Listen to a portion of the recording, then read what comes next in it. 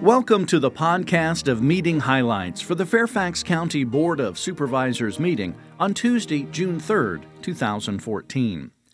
The Board of Supervisors approved traffic calming measures and $200 additional fine for speeding signs as part of the Residential Traffic Administration Program.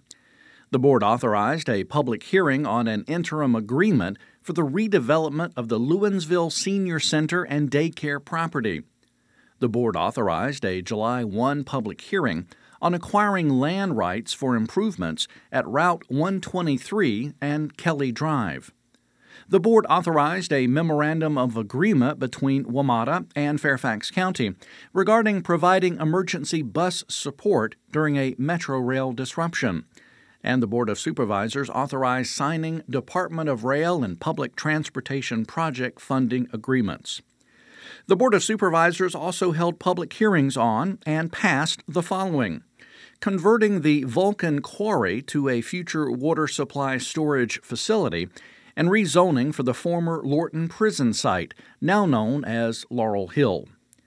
The Board of Supervisors made presentations to community groups and individuals recognizing the 2014 Lord and Lady Fairfax honorees, Oakton High School athletes, Chantilly High School boys cross-country team, and the West Springfield High School girls track team.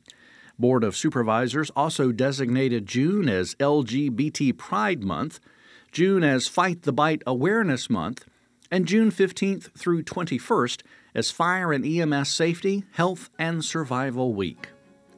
That's all for this podcast of meeting highlights for the Fairfax County Board of Supervisors. Thanks for listening. For more information about the Fairfax County Board of Supervisors, including full meeting minutes and documents, visit the county website at www.fairfaxcounty.gov. This podcast is produced by the Fairfax County, Virginia government.